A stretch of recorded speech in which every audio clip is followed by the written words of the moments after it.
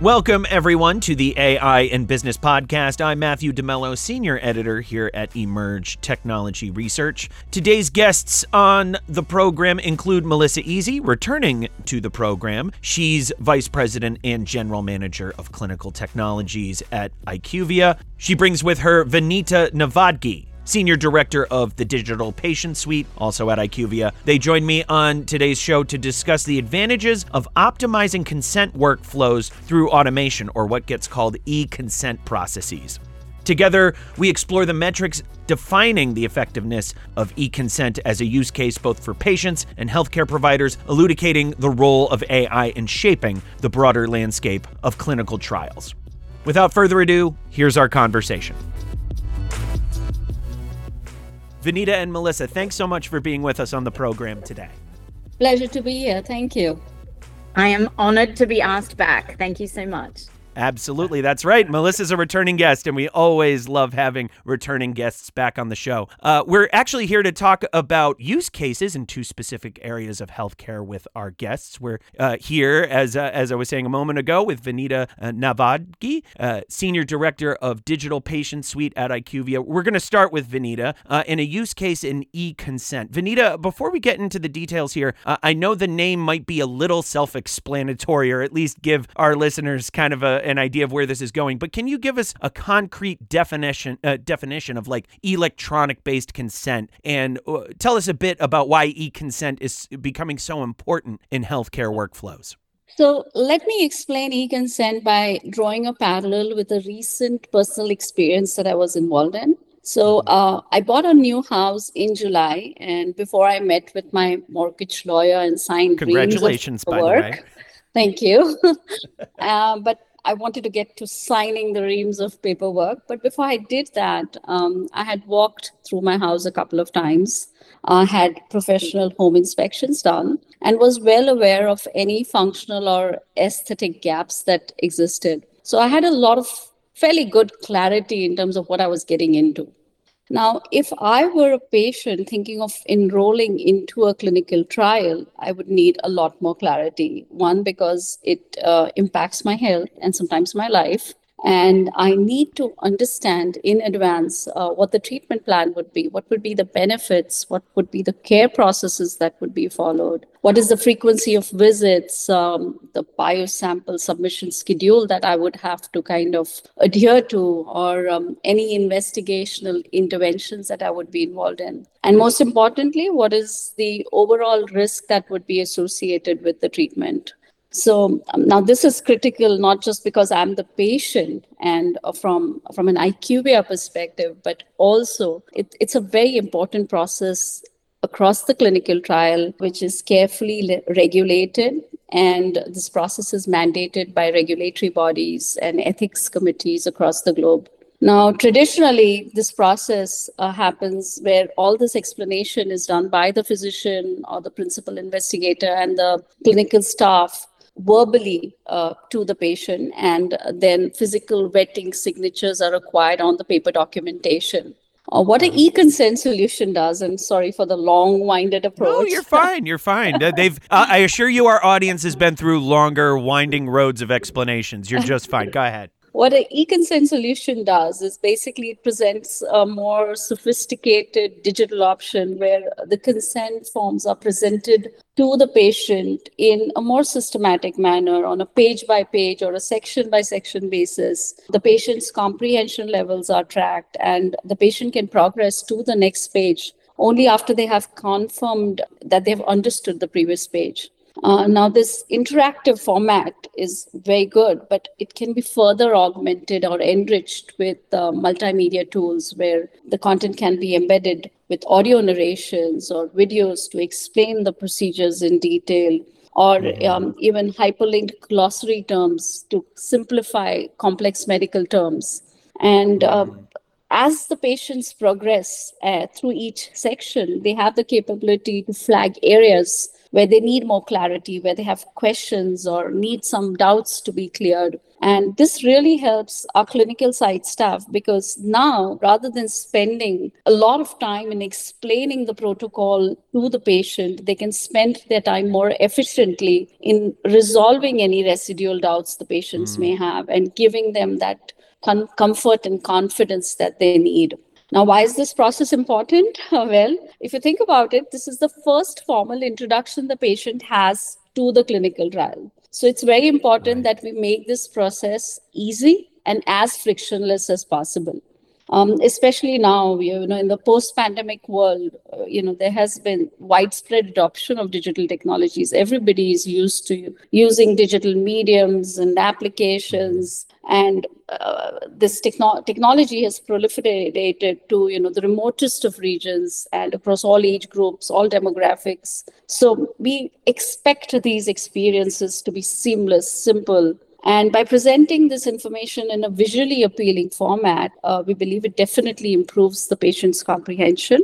And another additional benefit that the eConsent tool brings to the table is the ability for patients to review the documentation, the forms from the convenience of their homes at their own pace, at their own time. And this definitely impacts the patient's confidence towards the trial. This directly translates to better patient recruitment levels, and even the ability that they stay on or they're retained through the duration of the trial.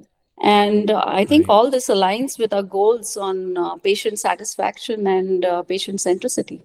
Yes, it seems like this can be a huge, as much friction as you might be adding to the process. This is a way to really connect with patients and really make them feel like no punches are being pulled. No, there's not going to be any surprises in the process. You mentioned clinical trials before for the application for this, and just staying in the specifics of that use case. I'm wondering where this might occur in the clinical trials process and what in-person preparation that there might be to notify the patient, hey, we're going to do things a little differently this round. This is the first I had heard of an e-consent form. I'm sure they'll also need to be introduced to the idea. And that's a huge moment, at least in the entire workflow of setting expectations and making sure that, they know how seriously they need to take this process in this document. Just trying to get an idea of, especially in the clinical trials example, what in-person preparation before they get the e-consent form that there might be, just for kind of setting the table for the patient about the importance of the form and how it's meant to make sure they're fully aware of them knowing what they're getting into with the clinical trial.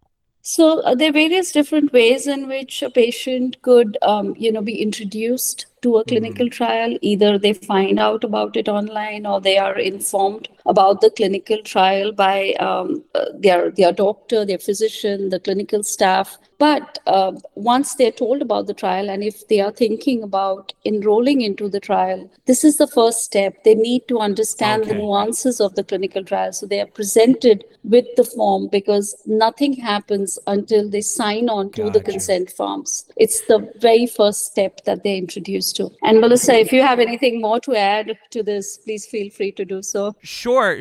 I'll turn to Melissa, but just kind of the end of the end determination there is this is actually the very, very first step, and they're already in the online process. Melissa, if you want to chime in there, just with the impact that has on customer experiences. Well, I think patient experiences, I should say. Forgive me. Yeah, no problem at all. So for me, as making a clinical trial can be quite scary, and some of the information that has to be covered in an electronic consent can maybe potentially make people worry, because you need to be very clear in regards to what could possibly be an outcome from being in the clinical trial. And so having something like an e-consent tool rather than a paper tool really helps that education. Sort of, you can have videos, hyperlinks, all sorts of ways to really make a patient feel really comfortable that they are making the right decision for them in participating in the clinical trial. Absolutely. And Vinita,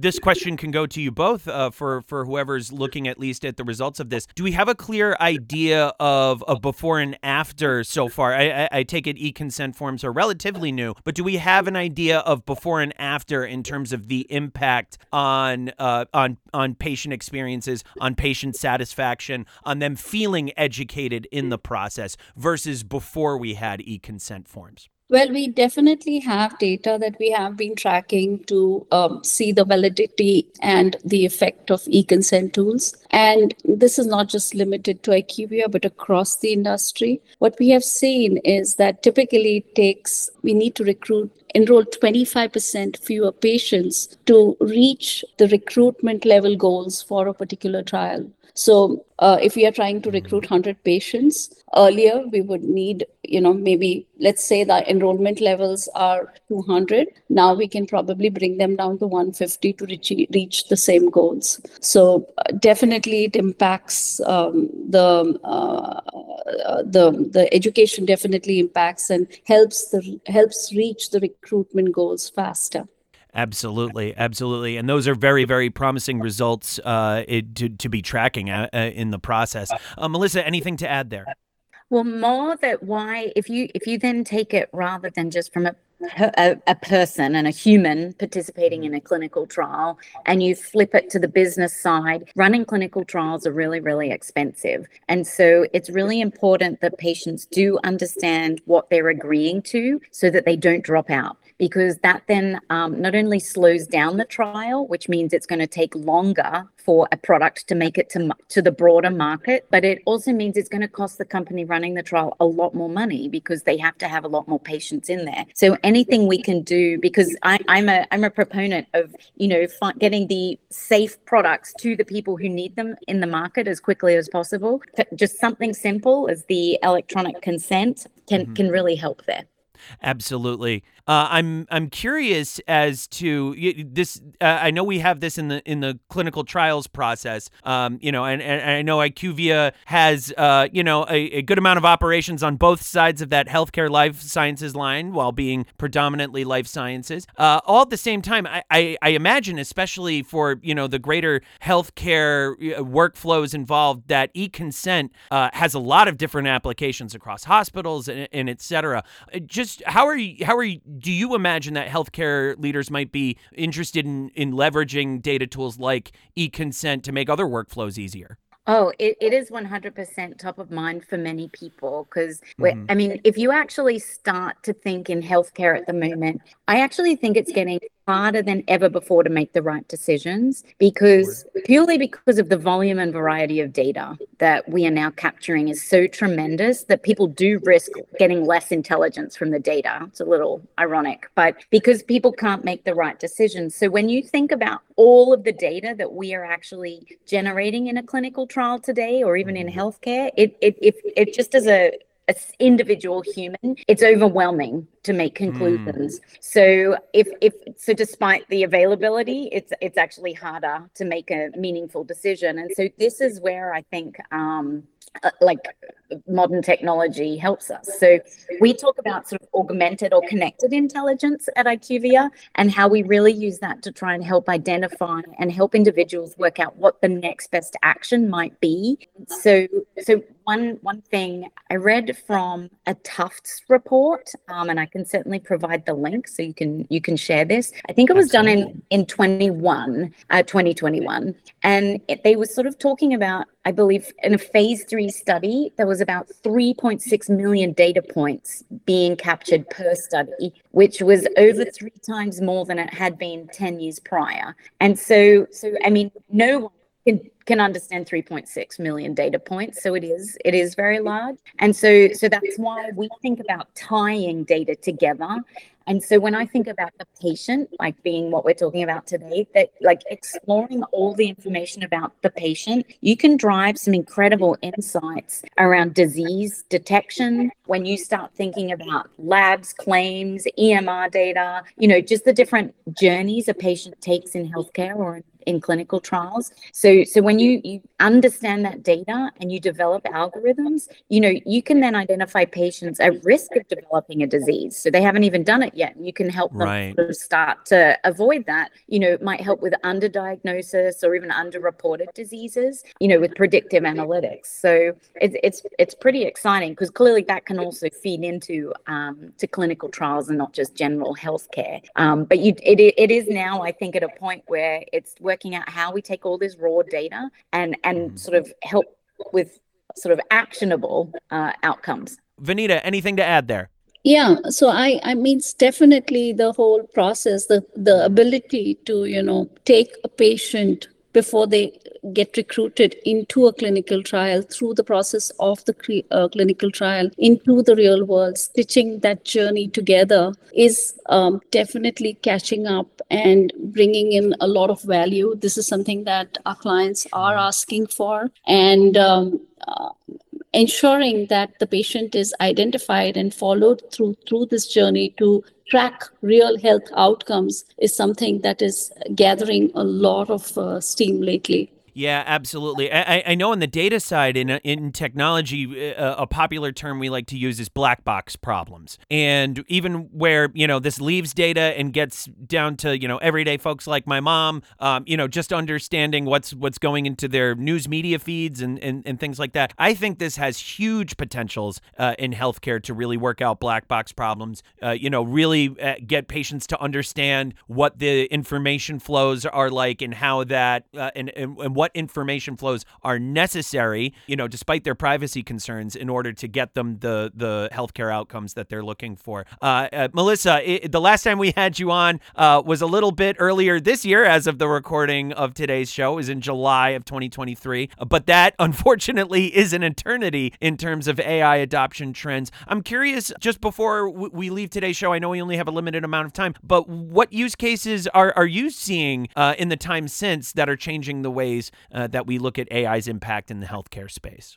It definitely continues to evolve, and it has been a lifetime, which is kind of terrifying. But we continue to work with regulatory authorities to make sure that, because when we're talking about clinical trials, we have to be very careful that anytime we use new algorithms or certain ways of doing things, that the authorities are going to accept that data. So it's kind of like, in a way, proving that any algorithms or AI that we now sort of insert into a clinical trial, it would have been the same outcome had a human, or how we had historically done it. So there's been a lot of work Interesting. And a lot of work continuing around patients, making sure that, yes, we want to be able to really engage and personalize like a clinical trial experience, but we have to do it with caution and make sure that clearly absolutely no recommendation is going to them, about their health or their medicine or anything without with major caution. So again, keeping humans in the loop has been a very common theme, but we're definitely seeing a number of use cases sort of panning out, even as we're seeing different large language models are sort of doing releases and looking at things themselves differently, like how it's starting to help us solve some of the problems that we were having in trying to work out how to apply. So I just think this is going to continually evolve. And so you're absolutely right. But we just are continuing to look into this. We've been creating a number of specialists where this now is their roles, really looking at how this can improve experiences in clinical trials and the quality, because clearly for us, it is the quality that is super important, because it's about decreasing risks for patients. I absolutely attest to what Melissa says. Any AI-generated outcomes will have to be judiciously supported with, the adequate quality controls and with human intervention specialists, basically, that review anything that is produced by these AI tools. And there are a lot of use cases that actually come into mind when we look at using these tools and data technologies. And even within the eConsent space, right? If you look at, the areas where we are generating multimedia-rich content, we can leverage we can leverage large language models and AI technologies in creating these consent forms using pre-existing templates, therapeutic documentation, and the protocol design, of course. Again, needs to go through multiple levels of quality control to ensure that we're careful about what we're producing. But I would like to focus on the latter part where these documents are then translated into multimedia rich content using these tools. So and we're already starting to use those. We're using AI powered text to speech converters for audio narration. And there are also specialized AI tools for converting text into, trial related training videos. The other advantages these tools bring onto the table is the ability to translate this very quickly into multiple languages, because we, have implementation of eConsent at various clinical sites across the globe. And this is a huge time consuming kind of activity. So if you're able to expedite that using these AI technologies, a lot of benefit that we can bring to the table. The other area is we can use these to identify and flag any legal or ethical issues in the document design. So, basically stay aligned to our ethics committees and regulatory authorities and actually identifying any ethical issues within the documentation preemptively. So that's a significant use case while generating this rich content for the e-consent forms. Yeah. From a patient safety and patient centricity perspective, again, a lot of benefits, a lot of use cases that can be identified. We already working with qualified trust service providers that use AI-powered image and voice recognition technologies to identify and authenticate patients. That's something that is already happening specifically in the EU region. And then Melissa touched upon precision medicine and personalized experiences for patients, right? So can we use these data technologies, these AI tools to personalize our consent-related content, depending on the patient's comprehension levels, depending on what is their age. Even for a pediatric trial, right? If you're looking at pediatric patients, we could customize the information at different grade levels, depending on what is their age or their education levels. Or when we are recruiting for oncology trials, right? Yeah. And we need to educate the patient about this really complex trial. How can we're looking at recruiting patients across different ages, different ethnicities, different language demographics. How can we basically customize the education so that it is relatable to them, they understand it, and it is easy for them to comprehend. And this is not generic information, it is customized on a patient by patient basis. If we could do that, there's a lot of value these technologies can bring to the table. And of course, again, I do want to underline this, that it'll all have to be approved by our ethics committees and regulatory boards. Absolutely. Absolutely. Lots of oversight going into these tools. All that said, a lot of what you both were just saying reminds me of conversations I have in circles of e-commerce and marketing, in terms of knowing that generative AI tools will be able to translate language and, make websites, perfectly usable to, folks to all over the world, no matter what language they speak. They can localize content right down to the specific area where someone lives. And it's very, very interesting to see these tools get put to use in healthcare contexts in order to make sure that folks, completely understand what they're getting on board with a medical procedure, be that surgery or clinical trials. I'm also very, very excited to see what comes out of kind of doing that A/B testing, for lack of a better way to describe it, from what Melissa was talking about, of what does a model influenced workflow look like, and what are the outcomes versus only humans. And I think juxtaposing those back to back, especially in healthcare, is going to be very revelatory for what is the true nature and the true benefits of these tools. We're just about out of time. I don't want to take you guys too much farther past the bottom of the hour. Melissa and Vinita, thank you so much for being with us on today's show. We really appreciate it. Thank you. Thank you for having us.